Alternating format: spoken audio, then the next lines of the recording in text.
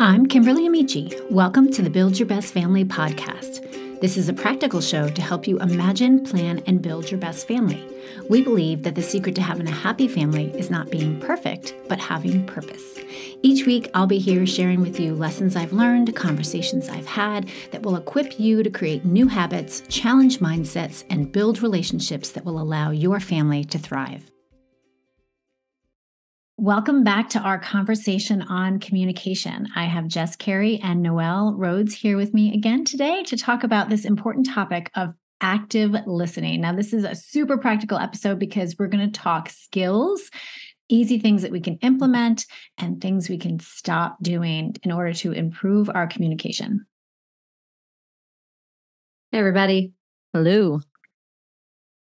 All right, so let's start off by explaining what active listening is. Okay, so when I think of active listening, I think the key word here is active. That means there is something that I am doing that is actually promoting listening. And I remember years ago, I learned there's a difference between listening and hearing. Which one's supposed to be the better one, hearing or listening? Listening. Maybe it doesn't matter. Yes. No, Noelle nailed it. It's listening. It's listening. Okay, it's listening. Good. Because I Okay. was like, did I just say that and that not make any sense? Okay. No, you're right. Listening. We have a part to play when it comes to communication. What do you guys think about active listening? Well, I think it's the core to, it is the absolute foundation of being heard and understanding others. It's the basic premise of it. And what, like you said, you can hear, I could hear a plane, flying over my house, but I wasn't listening to it. It was just there as noise in the background. That's good. And how many times do our relationships kind of become noise in the background unless we participate in being intentional and being like, okay, I'm listening. I hear you. Yeah.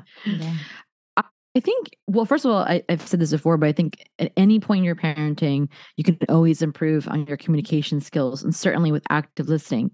But I would encourage parents with young kids to start practicing their active listening, even when their kids are super little and maybe their words that you don't know if they're speaking English to you. They're just saying things. You're modeling to them, with the different things we're going to kind of go through what active listening looks like.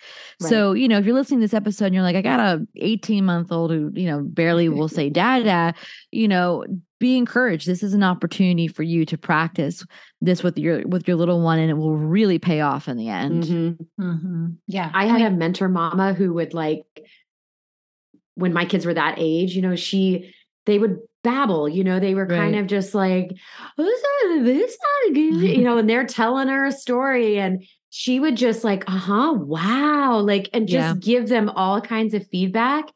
And I recognized when she modeled that for me. I was like, oh, my kids lit up. I still don't know what they were saying, but but there was some sort of exchange that happened, and it encouraged them to continue to explore language. So I think that that's what you're talking about. And I don't think that goes away even as adults, No. When someone's bored and they're they're side-eyeing you in the conversation, you're like, never mind. I'm just going to stop. Right. Right. Yeah. Right. Totally. But when they're like, wow, that's so cool. And they're giving you all this feedback, you're like, yes, I'm telling you this amazing story and they love me. Yes. Yeah. I think this is something we can give a money back guarantee on. And in terms of if you implement these things, you will see your relationships and your communication change. And I'm talking to myself. I'm reminding myself of this. We talked in the previous episode about especially communication with our teens. And sometimes we want to stomp away and throw a pity party because it's not going the way we thought it went. But I bet you if we implemented these things and not feel rejected or get triggered, if we actually state the course and continue to walk in these things that we're going to talk about today, I believe that it is possible to see a difference. And so these episodes are as much for you guys as they are for me, to remind me of what I can do better. I think that there's 3 different times where active listening is really hard to do.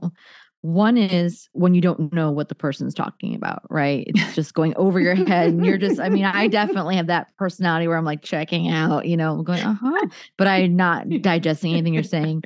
The second time is if you're bored and you've got, an 8-year-old going into high detail of Minecraft and things like that. You're like, I don't, whatever. And then the third time is when you're disagreeing and you're not seeing the thing on the same page, or you're not, it's really hard to stay active and present when you just want to make your case. So I'm glad that we're going to kind of go into the examples of bad listening, but those are the 3 times for me personally. If I don't understand what you're talking about, if I'm bored and it's not interesting to me, and when I'm in disagreement with you, but those are actually the points in which you really do need to, with your children, with your spouse and people that you care about, you got to get over it and get through it. So that's good. I'll throw another one in there for me. One of my personal bad habits is like anticipating what someone's going to see or going to say. And it usually happens because I'm busy, and so we're all in this like massive time crunch as people. Yeah. And so you're just like, come on, give me the answer. Like, and your child is trying, or someone is trying to tell you something. And you're like, yeah, I already did it. And you fast forward, 3 sentences beyond where you're at in the conversation, but that doesn't afford the other person the opportunity to share. Yeah. And even if you were right. And oftentimes, especially with my kids, like I know what they're going to ask, but that doesn't mean that you shouldn't give them the opportunity to do it. Yeah. That's good. So yeah, that's my bad habit in not really active listening. Yeah. My bad habit is advising. And not that I want to clarify this, as parents, we are to advise, we are to guide, all that stuff. And I mentioned this in the last episode. So if you haven't listened to the first episode, you should. But Netflix has a culture policy and they talk about communication policy in there. And they talked about how every team has what they called an informed captain. And that's who you take your disagreements or your ideas to. And as a parent, I think that we are the informed captains of our families. But I think what happens is your kid comes to you with a thing that they're talking to you about. Maybe a teacher was snippy, or they're worried that their friend's mad at them or something. And you immediately start to advise them, kind of going off what you're saying, Jess, like anticipating what the next step should be, because you are the informed captain. You have some life experience. However, I do think that one of the things Netflix does is they say, okay, you present your case to your informed captain. They're going to collect all the data and then they're going to give you the solution going forward. And that's something I really want to do better at, especially as I'm parenting teenagers, is listen to them and then take a moment, not necessarily always have to have the answer right there and then, but say, I've heard what you've said. I'm going to think about this because this is really important to you. I'm going to get back to you. And then if I feel like I need to advise, or maybe what I need to do is confirm that they've done the right thing, or just validate how they're feeling. But I think because I'm the parent, I feel like I'm not a good parent unless I impart wisdom to you. But that's not necessarily, what we're called to do. We're called to kind of be able to assess the situation as to what is needed. And what is needed is not always advice. Oh, that is so good. I'm guilty of that too, just so you know. Yeah.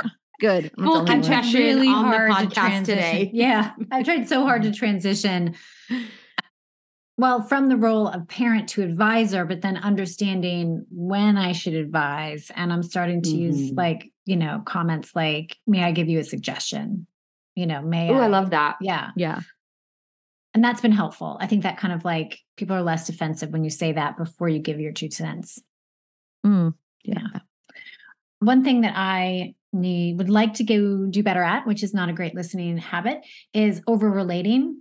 every story that my friend has or my spouse has or my kids have, I don't need to be like, oh yeah, and when I did that too, and then you're sharing your story and all of a sudden the conversation becomes less about them, more about you, especially if they've come to you with something that's really heavy on their heart or that's really pressing and really big for them right now. And you want to just go into the, oh, well, when that happened to me, and it's like, okay, thanks for that. It's sort of like a sneaky way of advising.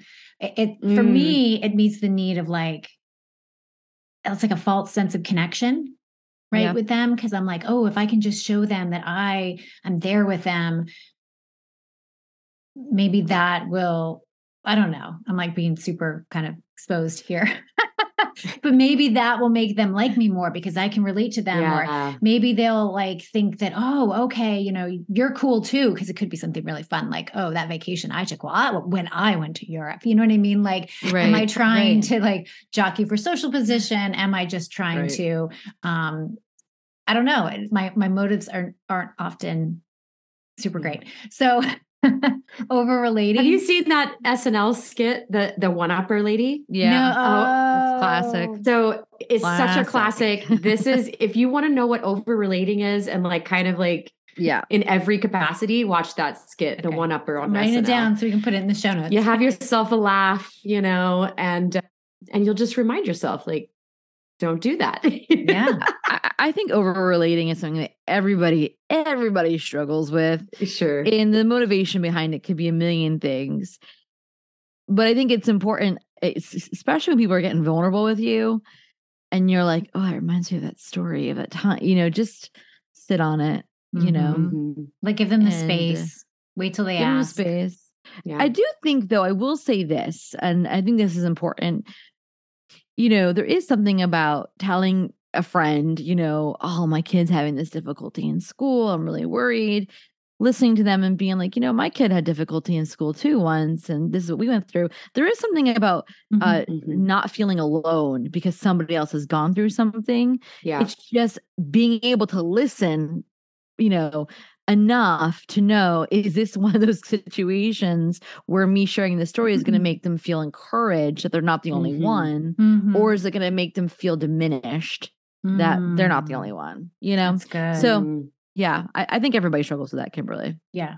Well, as you're talking, I'm thinking about the expression, read the room. Like what is needed for that situation and in that time, which for me is also something I'm learning to do when it comes to interrupting. So I have girlfriends that I'll talk with and we've got this vibe where like she says something, I say something, she says something. And I try to do that with my husband and he's like, you're interrupting me. I'm like, no, I'm just adding like color. And he's like, stop. Like and I'm like, okay. Okay, are you done? Like, and so even like, this even happened the other night. I mean, it happens with the two of us, but it even happened the other night. This is the hardest thing for me to do when we're with another couple and he's telling a story and I want to be like, and then this, and then, oh, and like, I want to add. And he's like, okay, you're telling the story. Sorry. Yeah. Yeah. I mean, I grew up in a home where we just talk over each other. And it's funny because I now raising a child with hearing loss, you can't do that because he's like, I can't hear anybody one at a time, people, So it has helped that way. But yeah, like naturally, I'm like always interrupting, just talking over people. It's terrible. I'm working on it. Yeah. I think for me, the interrupting, like everybody does it. I don't think that this is, well, actually, I shouldn't say that. Extreme introverts are very good at not interrupting. Like this is, I don't understand those people. I was like, this is one of their ninja skills. That's what I got to say about that. It's usually paired with great empathy. Sorry, there I go interrupting you. But it's so true. Like Wonder Twins, right? The introvert and the empathy, because they quite frankly are happy to listen to what you have to say. Although, let me tell you a bit, this is a side pet peeve. Those people who are talking in the middle of the sentence, they'll just stop to think about what they're going to say more. I'm always like, they'll say something like, yeah, the other day I saw her and she looked a little bit sad. And I thought to myself, and they take a really long pause. And I'm like, are they done? Are they done? Can I say something without sounding like a jerk? But then just about to, and then they like finish their sentence. Cannot stand that. You got to look, people. Just don't leave us on the cliff edge because we will jump right into that gap. It's give and take. Let it be a nice flow. That's all I'm asking for. Yeah. So that leads us to like, what does good active listening look like? Let's help our people out. Yes. Yes. Yeah. All right. Well, so I mean, yeah. See, look at we're the interrupting twins. Okay, me and Kimberly. All right. So Noelle, go ahead. Body language, body posture. Yeah. You've talked before about in the last episode, right? About having the body language with your child and the facial expressions, because you really need to emphasize. So you speak to this and tell us some examples and why it's important. Yeah. So just a bit of context. My oldest child has a hearing loss, and without his hearing, he can't hear anything. So he really relies on body language and facial expressions to, give context to what he's reading off your lips, because he's reading your lips. So it's so important. And he will say, it's interesting, because he's so good at this, I can say something, but he can immediately understand the motivation behind what I'm saying, because he's reading my body language. So he'll walk into the house and he'll say, "Hey, Mom," and I'll look at him and go, "Hey," and he'll be like, "You're tired. You look tired. You're slouched over like this." He that's just because the nature of his disability has actually really strengthened this part of him. So one of the things I do work on this with my kids is when they're going after something like they really want, or they're going to give a presentation, of course, we talk about your body language, look excited, look happy. But this actually even works if you're trying to make new friends. Like if you're going to make new friends, there's actually a certain way that you should stand, like standing open, not having your arms crossed like this, not having something in your hand. And we, at a very young age, would like role play that stuff like weirdos, because my son needed to do it for his hearing loss, but it really actually benefited my daughter as well. And so, they really are very aware of body language and facial expression and what people are really saying. They may be saying one thing, but their body is actually communicating something completely different. So as parents, we do this when our kids are talking to us and we're tired, we're like, yeah, okay, sure, and we're not actually being active in listening and sitting down, giving the eye contact, leaning in, keeping ourselves open, and so that they know that we really do want to hear what they have to say. It takes a lot of intention. It really does. But when you do it, and Kimberly, you said this, it's like money back guaranteed. It really does pay off. And your kids will learn to do the same. Right. They will.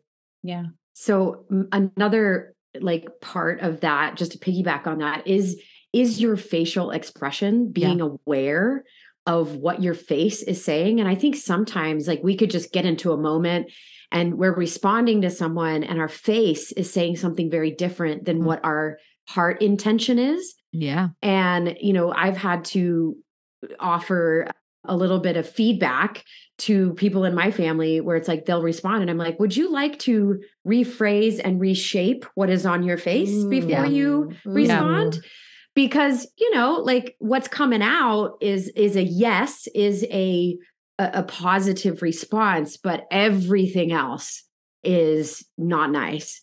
My mom actually played this little game with us as kids, and maybe that's why I became an actress. I don't know, but she would yell out these emotions, and then all of us, it was me and a bunch of my cousins that would play this game. And then we would try to make that facial expression to the best of our ability. Yeah. And it wasn't just happy, sad. My mom did the gamut. She was scared, excited, annoyed, frustrated, right, irritated. She would choose all these different words, and then we would try to give that expression. And how cool was that as a little kid? I was already learning how to use all that my face offered to tell people where I was at. And, it's one of the things that is a blessing and a curse because I can't hide what I'm actually thinking. My face just gives me away. But I think that is really, really important when we're listening to someone, is to take all that their body and their face is saying into what we're receiving and how we're interpreting that. So good. Yeah, I mean, that makes total sense. I was, as you were talking, I was like, she's an actress. Oh my gosh, that's why she's so good at this. Because I've spent time with you and you do feel like, oh my gosh, she's really into what I'm saying. Like she's engaged, she's here, she's present. And I'm not like my husband will say, I don't like your face. And I'm like, that's not very nice to say. But you know what he's really telling me is like, what you're saying is not really what you're feeling. And so, I love that. That's a great exercise to do with kids, especially if you find yourself waiting in line for something or needing to distract them, waiting for dinner. Ooh. What you could do is have your kids, one person has to make the face and the other kids have to guess what emotion that is. So good. So they're learning how to read emotions. Anyways, that's a good idea. We also do like people watching where we tell, we're like, we watch people and we're like, what's the story? What's happening? And that's always really fun. And it's actually less confrontational sometimes, like than if you're trying to do it between family members so that you can see like, okay, how emotionally intelligent are we? Are we picking up on those little nuances? And sometimes in the context of that, we'll add to the story. And you're like, oh, I didn't catch that. But yes, I saw that little annoyed moment. Right. And someone will bring like a story to it. So I love that. It's really good. Oh, I love that. And it's fun. Yeah. Oh my gosh. Just felt like I'm thinking of all the places I could do that. So I would add eliminating distractions now more than ever before. I mean, I think tech is going to come up in every conversation we have, especially about communication, because in many ways it has fostered communication, but it's also inhibited it as well. And, I'll oftentimes be doing something and my kids will start talking to me. My husband will start talking to me and I'm in the middle of something on my phone and I'm like, and I have to learn to like put it down, use the body language, turn and face them and like give them my attention, because there is a tendency to want to just keep doing what you're doing because you hear them.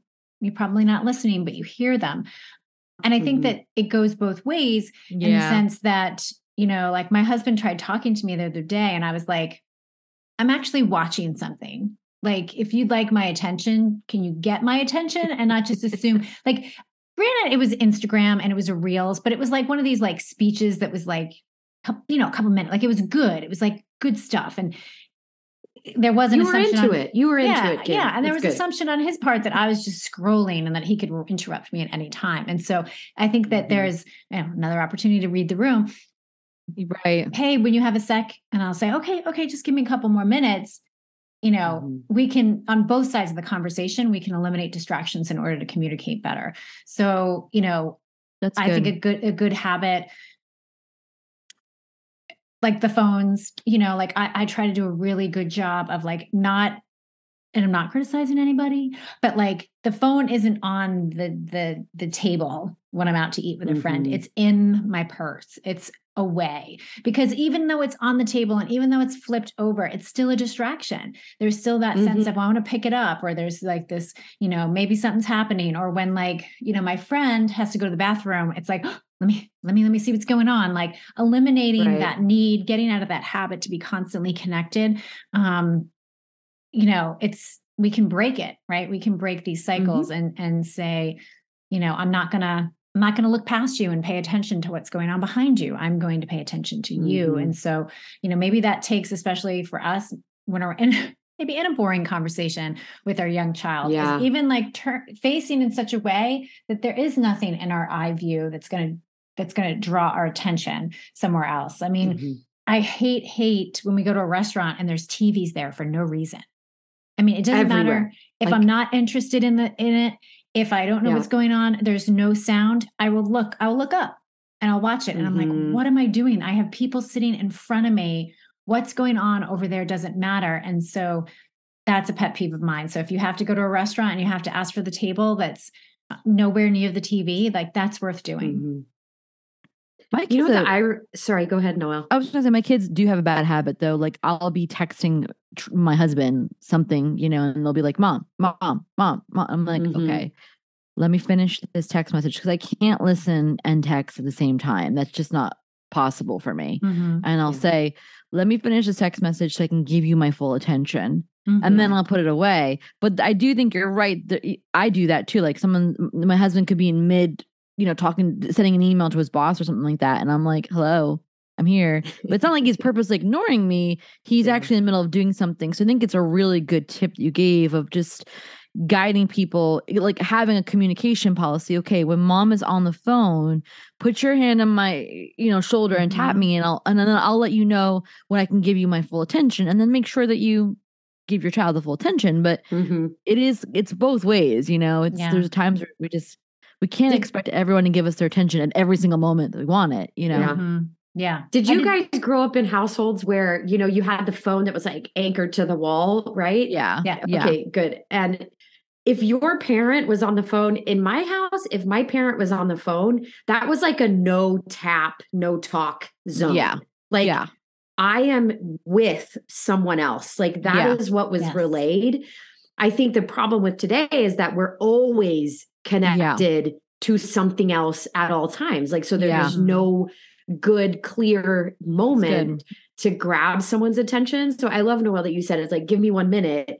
And then you give that attention, but you have to be really disciplined to do that, and your kids have to be really disciplined in being patient and waiting. Yeah. So it's a learning curve for sure.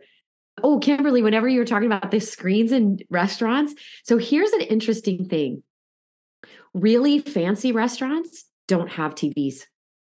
Yeah. Most of them, unless it's in the bar, right? Like, so the bar will have a TV or whatever. TV, But like for the most part, if you're going to a super high end, like bougie place, no TVs there. There's no TVs there. And that's why people do business there, because they have someone's full attention. Yeah. That's a good point. Like, interesting. Right? The club where we're members of, we eat there often, and they do have TVs. And I'm always like, why would this is a nice enough place that you don't need them. That's not what you want people to come here for. But yeah, no, you're right. There's a cafe. Sorry, there's a cafe in my neighborhood. They don't have Wi-Fi in the cafe, and it says we don't have Wi-Fi. Talk to each other like it's 1994. Oh my gosh, my goodness! So I love this place. I love What's it, the name of this place? Carver's. If I come visit you, I'm going there. Oh yeah. And if you want to do your work, bring a notepad and a pencil and a pen, because you're actually way more creative when you can have like that free flow. Yeah. Noelle, you mentioned that thing about like tap me on the shoulder or like, let me know. One of the things that we did was the same concept. Put your hand on my arm, and then I put my hand on your hand to let you know, like I acknowledge you, to let you know I know you're waiting for me, and that I will get to you. Yeah. And I think that this is an example of where over communication is really beneficial. Like literally taking the time to say, I'm thinking again, my husband, hey babe, I really need to, this is a time sensitive text. I'd like to just stop for a moment to take care of that, as opposed to like thinking you can slide it in. Like go through the motions, say the things you need to say, can you just wait a moment? Can I finish what, that's good. Whatever. Over communicate sometimes is really, really beneficial to our communication. Okay, so there are some additional techniques I'd like to talk about. So these are kind of We're going to get into the practical things, right? Okay, let's do it. So one of them, and I've tried this in different ways, sometimes it works, sometimes it backfires. Try not to talk to my husband too much in this podcast. We've acknowledged that we have all different communication styles, right? Yes. but repeating back what was said. Our introverts who are amazing empathizers, they are so good at this. But it's good to say, okay, do I have this correct? Did I hear what you said? Am I getting the gist of where you're going with this? Because it's too easy to jump to conclusions, assume we know where someone's going with a conversation. Wait, did I hear this correctly? Did you mean to say that? You're saying, and repeating back can feel tedious. But if you're, again, in these deeper, more important relationships with people, it is worth that effort. So good. So good.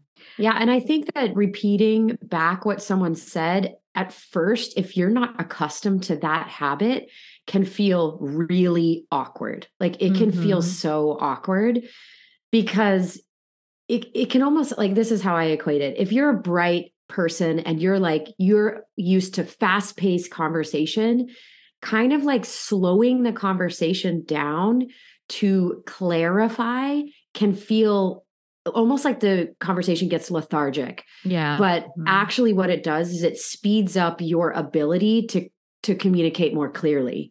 And so just be okay with awkward at first.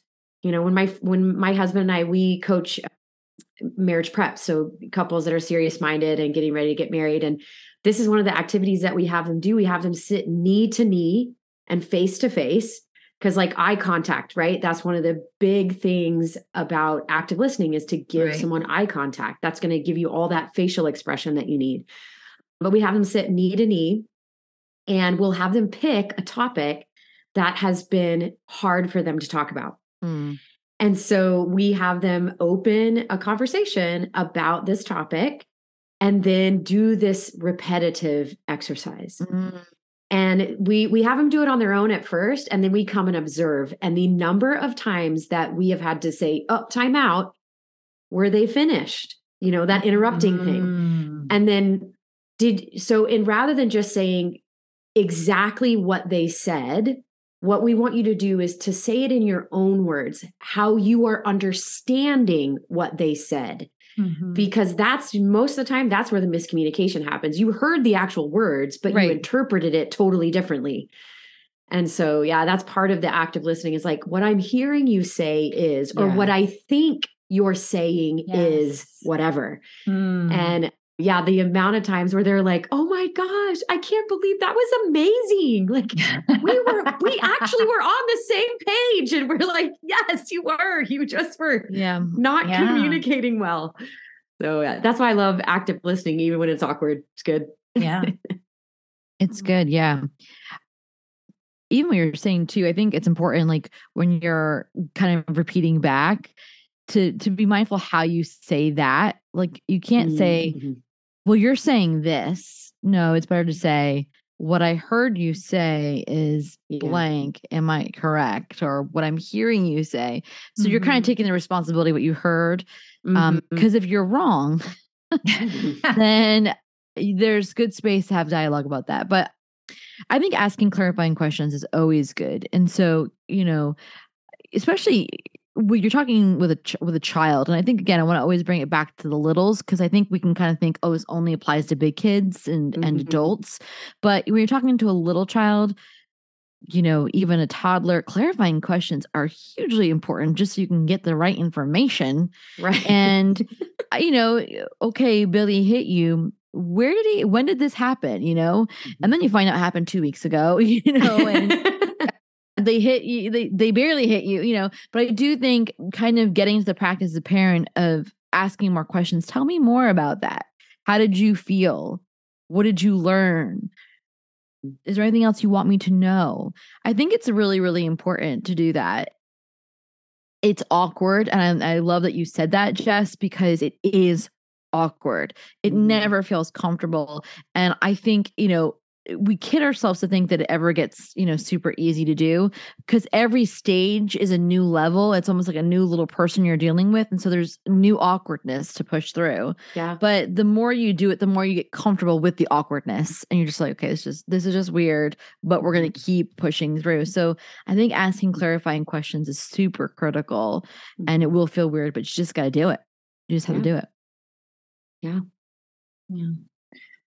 We've touched on this already, but you know, using verbal cues. So saying things like, can I finish my thought? Or can I add something to this or to that? I think that those are, let's face it, we are going to be, even if we learn all of these skills, we're going to be in conversation with people that have bad skills. So let's just say someone is interrupting you. You can say, hey, can I finish my thought? You know, before we launch into the, oh, you always do this to me, or shutting down and then never sharing. I can think of a situation that comes to mind where you can get conditioned to never sharing a ton because you know they're going to interrupt you anyways with their 2 cents. And so you give them the cliff notes. And then so your relationship is based on you giving them the cliff notes and them launching into a soapbox speech. So like, it's okay to say, hey, can I finish my thought? or even things we talked about. Hey, could you put that down so I can finish talking to you? So learning how to gracefully stop and redirect and shift the way we want the conversation to go. I think that that's definitely a talent, but a skill that I think we can all learn. Yeah. And I think you have to have a communication policy in your family. I mean, it feels silly, but I think you do need to have rules of engagement, laying down some things or just understanding and I always bring it back to the toddlers. That's where they learn this kind of stuff, is when they're undone. They didn't get the ice cream they wanted for breakfast, and they're communicating to you in a poor way about their disappointment. And I think that's the point where you start to teach them. And again, you could teach them in a moment, okay, you're disappointed. This is how we're going to handle these kind of conversations. This is how I'm going to model active listening in these moments. And when there's interruptions or another sibling pipes in their 2 cents, saying, okay, no, she's talking now, she's sharing her full feelings, and she'll let us know when she's done. It's, again, just going over what is the family communication culture, and having an understanding of that is going to create that safety and security that we want our teens to have when there's a real issue they need to come to you. If every time your toddler has a tantrum and you're shutting them down, going, what are you crying for? Just listen to me. Stop talking. You're just tired. Go to your room. I don't want to see you till you stop crying. You're teaching your child that they can't ever communicate with you about how they're feeling. And so that's why it's really important at a young age to start these communication policies and systems, because it's going to create that space that you want them to come to you when they disagree with you about something that you've put in place, or there's something going on at school. And of course, there's reasons why our teens shut down. They have nothing to do with that. But if you've gotten a very clear communication policy that they know they can come to you without judgment, and you're going to engage with them with active listening, you have a better shot at knowing what's going on in their life. Yeah. And that's just the reality. I hate to lay it on you like that, but that is the reality. Yeah, that's really good.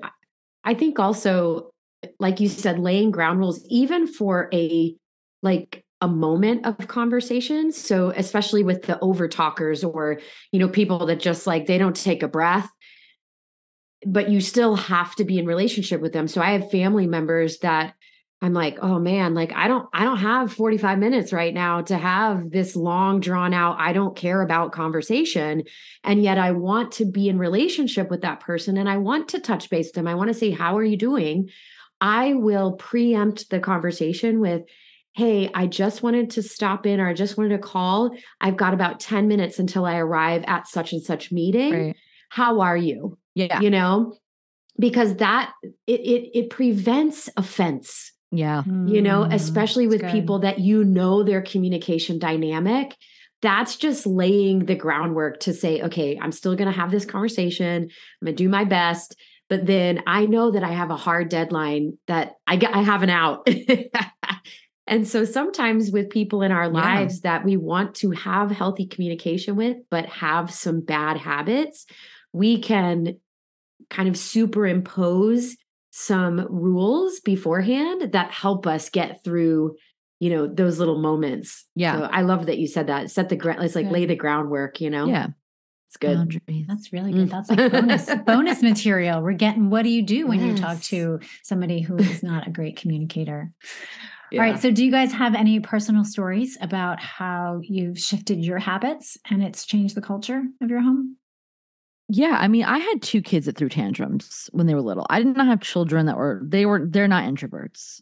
Very young age, they shared how they felt in loud, obnoxious ways. And so very early on, I had to make a decision. What are we going to do about this? Because they're little, they don't have that language to discourse. And I joked about the ice cream for breakfast, but that was a real thing with my daughter. And she had to be 2, and she was devastated and deeply offended that we were not letting her have ice cream for breakfast, and threw a major tantrum in front of a bunch of people that I, wanted to impress. And so I had to, it was one of those moments in parenting where that obviously God exists and guides you, because I did not have that emotional capacity to deal with that well. But in that moment, And I just said, right, okay. I walked over to her. She's straight down on the floor. I mean, like kicking her legs, screaming ice cream. And I said, Olive, you know, I'm sorry to laugh. This is just such a real moment. I can see it. It's so good. I spoke to her like an adult because I didn't speak to her like a little kid. Olive, you seem disappointed right now. That's what it felt. I acknowledged her body posture. And she said, I am. I want ice cream. And I said, I know all of us probably want ice cream for breakfast, but we eat food at breakfast time that fuels our body. Ice cream is a treat thing. So I took a moment to teach, like, why am I saying no to this? I'm not just saying no. Yeah. She still wasn't listening. It wasn't like she was like, oh, that's a good point, mother. But I said to her, she's still crying. Everyone's watching me. And I said, we eat food that, fuels our body. Ice cream's a treat thing. And we're going to get ice cream on Saturday when we go to the park. And that's when we have ice cream. And she kept on crying, kept on carrying on. I said, you seem really disappointed and it doesn't seem like you want to talk right now. Why don't you go into your room and take some time? So I literally picked her up and put her in her room, and she carried on for what felt like days, but it was probably 15 minutes, just lamenting over ice cream. And, I remember an older mom was there, and she just said to me, she's learning how to tell you that she's disappointed. And you took the time to listen to her in that little moment. And anyways, I walked back into the room when she stopped crying, and I said, you sound like you're feeling a little bit better. You want to talk about it. And, she was like, I'm really disappointed, but I really want ice cream. And I said, okay, on Saturday. And we kind of left it at that. It's interesting now though, as a 14-year-old, she's at this point though, and this is what I'm trying to get at. She definitely disagrees with things that I've decided for her, because I'm the informed captain of the family, right? That's me and my husband.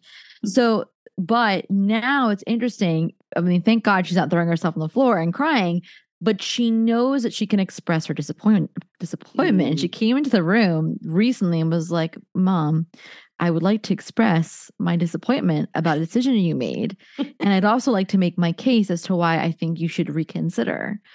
And, that's partly her personality, but also because this is what we've always practiced. That really I never said to her, you're just doing it because I said so. Or what are you crying for? Or you're just the kid. I'm the adult. I know better. Shut up.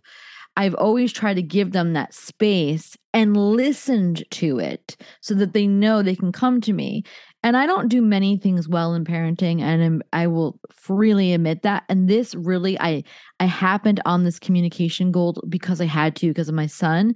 But I can tell you, if you start to practice at any point in your parenting, you will develop this culture where your kids will feel safe to tell you things that they're afraid to tell you because of how you'll react. But if they know that you're going to listen to them and you're going to consider what they have to say, there is hope, And so she disagrees with me all the time, and she tells me, but she knows that she can, and that we can make a path forward from what she's sharing. So that's my story. I mean, she still probably would want ice cream for breakfast.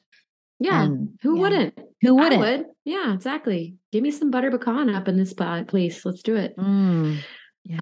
I have on that, it's kind of like with my daughter, she was going through a very tough season, and there wasn't much communication, and I think that sometimes over time, as children get older and they get more independent, and they kind of separate themselves from you.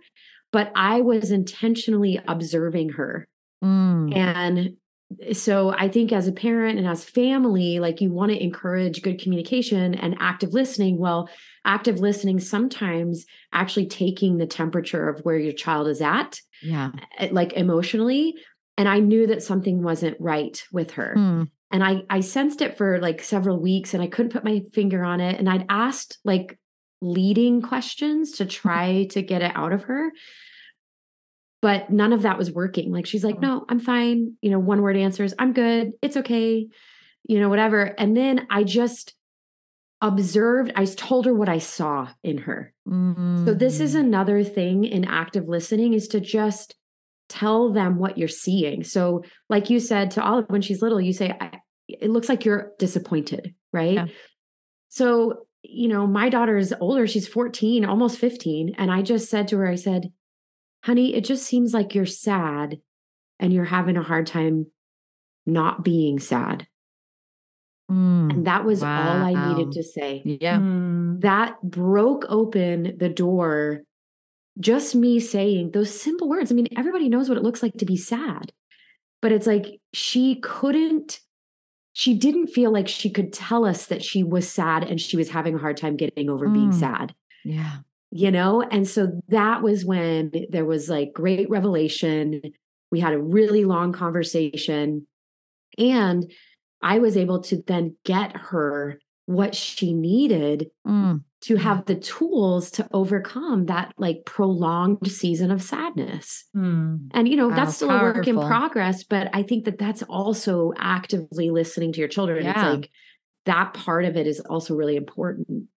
Yeah. So good what you did, because you gave her the language of what she was feeling, but you couldn't do that unless you were observing. Right. And even as adults, you ever talk to somebody and you share something with them and then they do the clarifying question and then they say, this is what I hear. And they say it in a way that you couldn't express for yourself. And you're like, yes, that's exactly what I'm talking about. And you feel very relieved and understood. Yes. Wow. That's really powerful that you were able to do that. Yeah. So cool.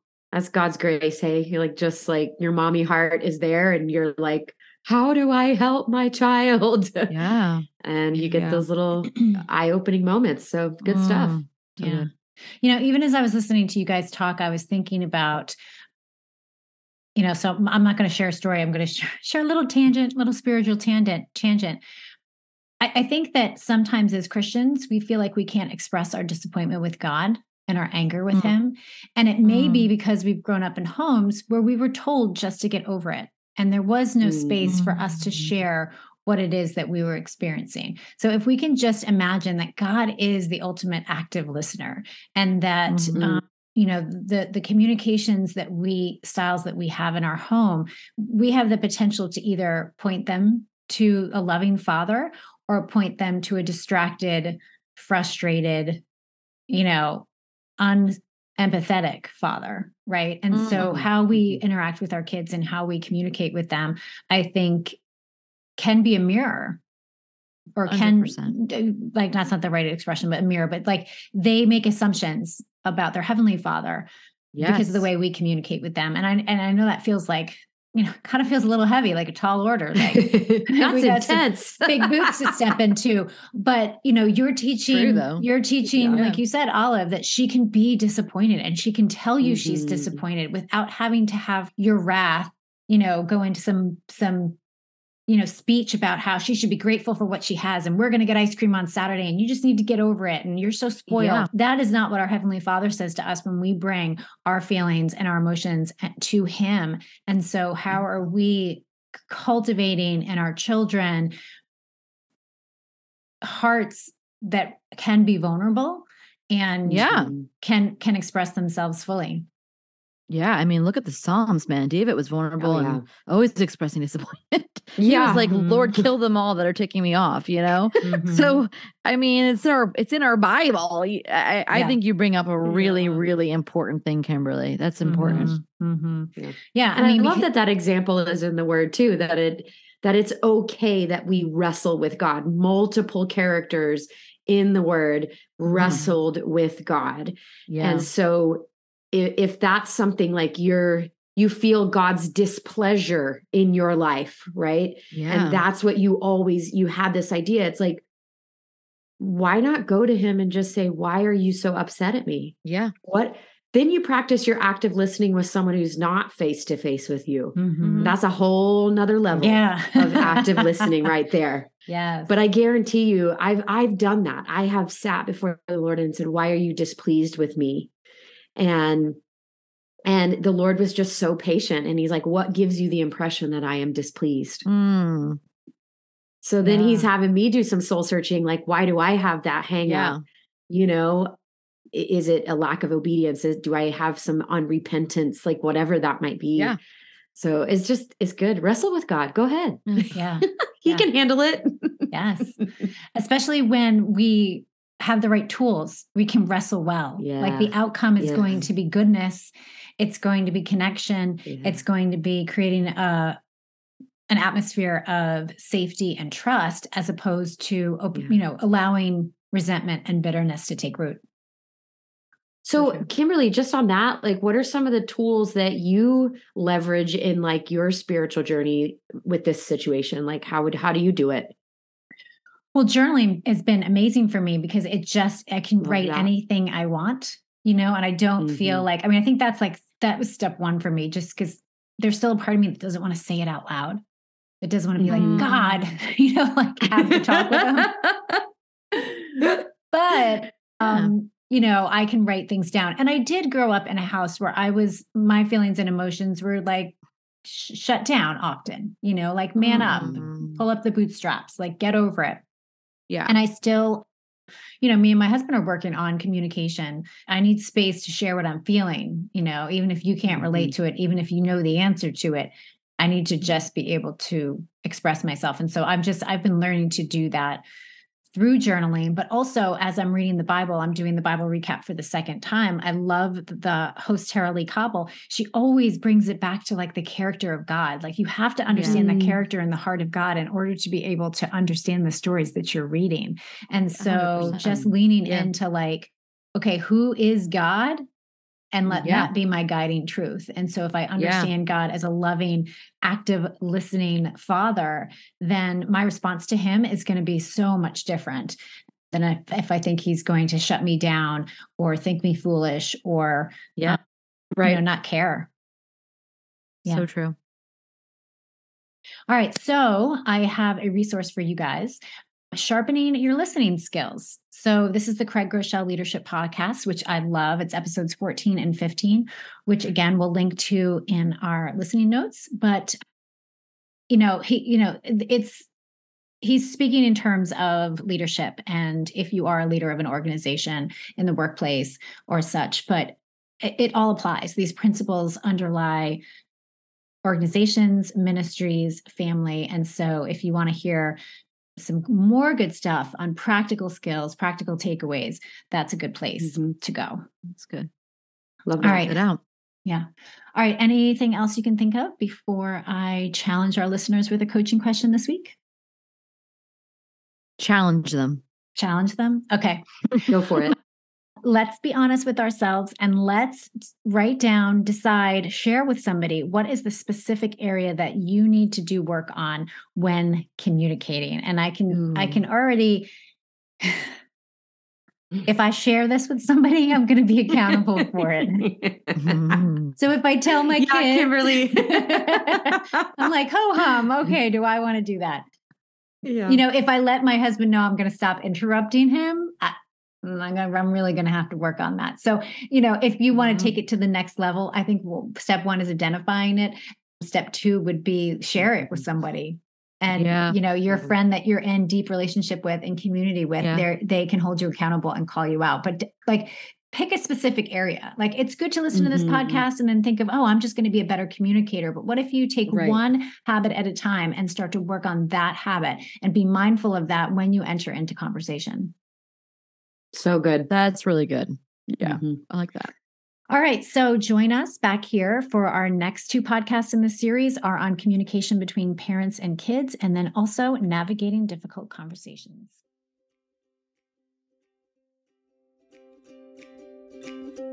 Are you looking to build a strong and meaningful family culture? One that will bring your family closer together and help everyone reach their full potential? Then you need to check out my 4 Habits of Happy Families free download. This free resource addresses the 4 issues I hear most from parents I coach. This resource will help you yell less and connect more, create memories that will last a lifetime, say yes to the things that matter and no to the things that don't, and stop doubting your parenting choices. Just go to www.buildyourbestfamily.com/happy family or follow the link in the show notes.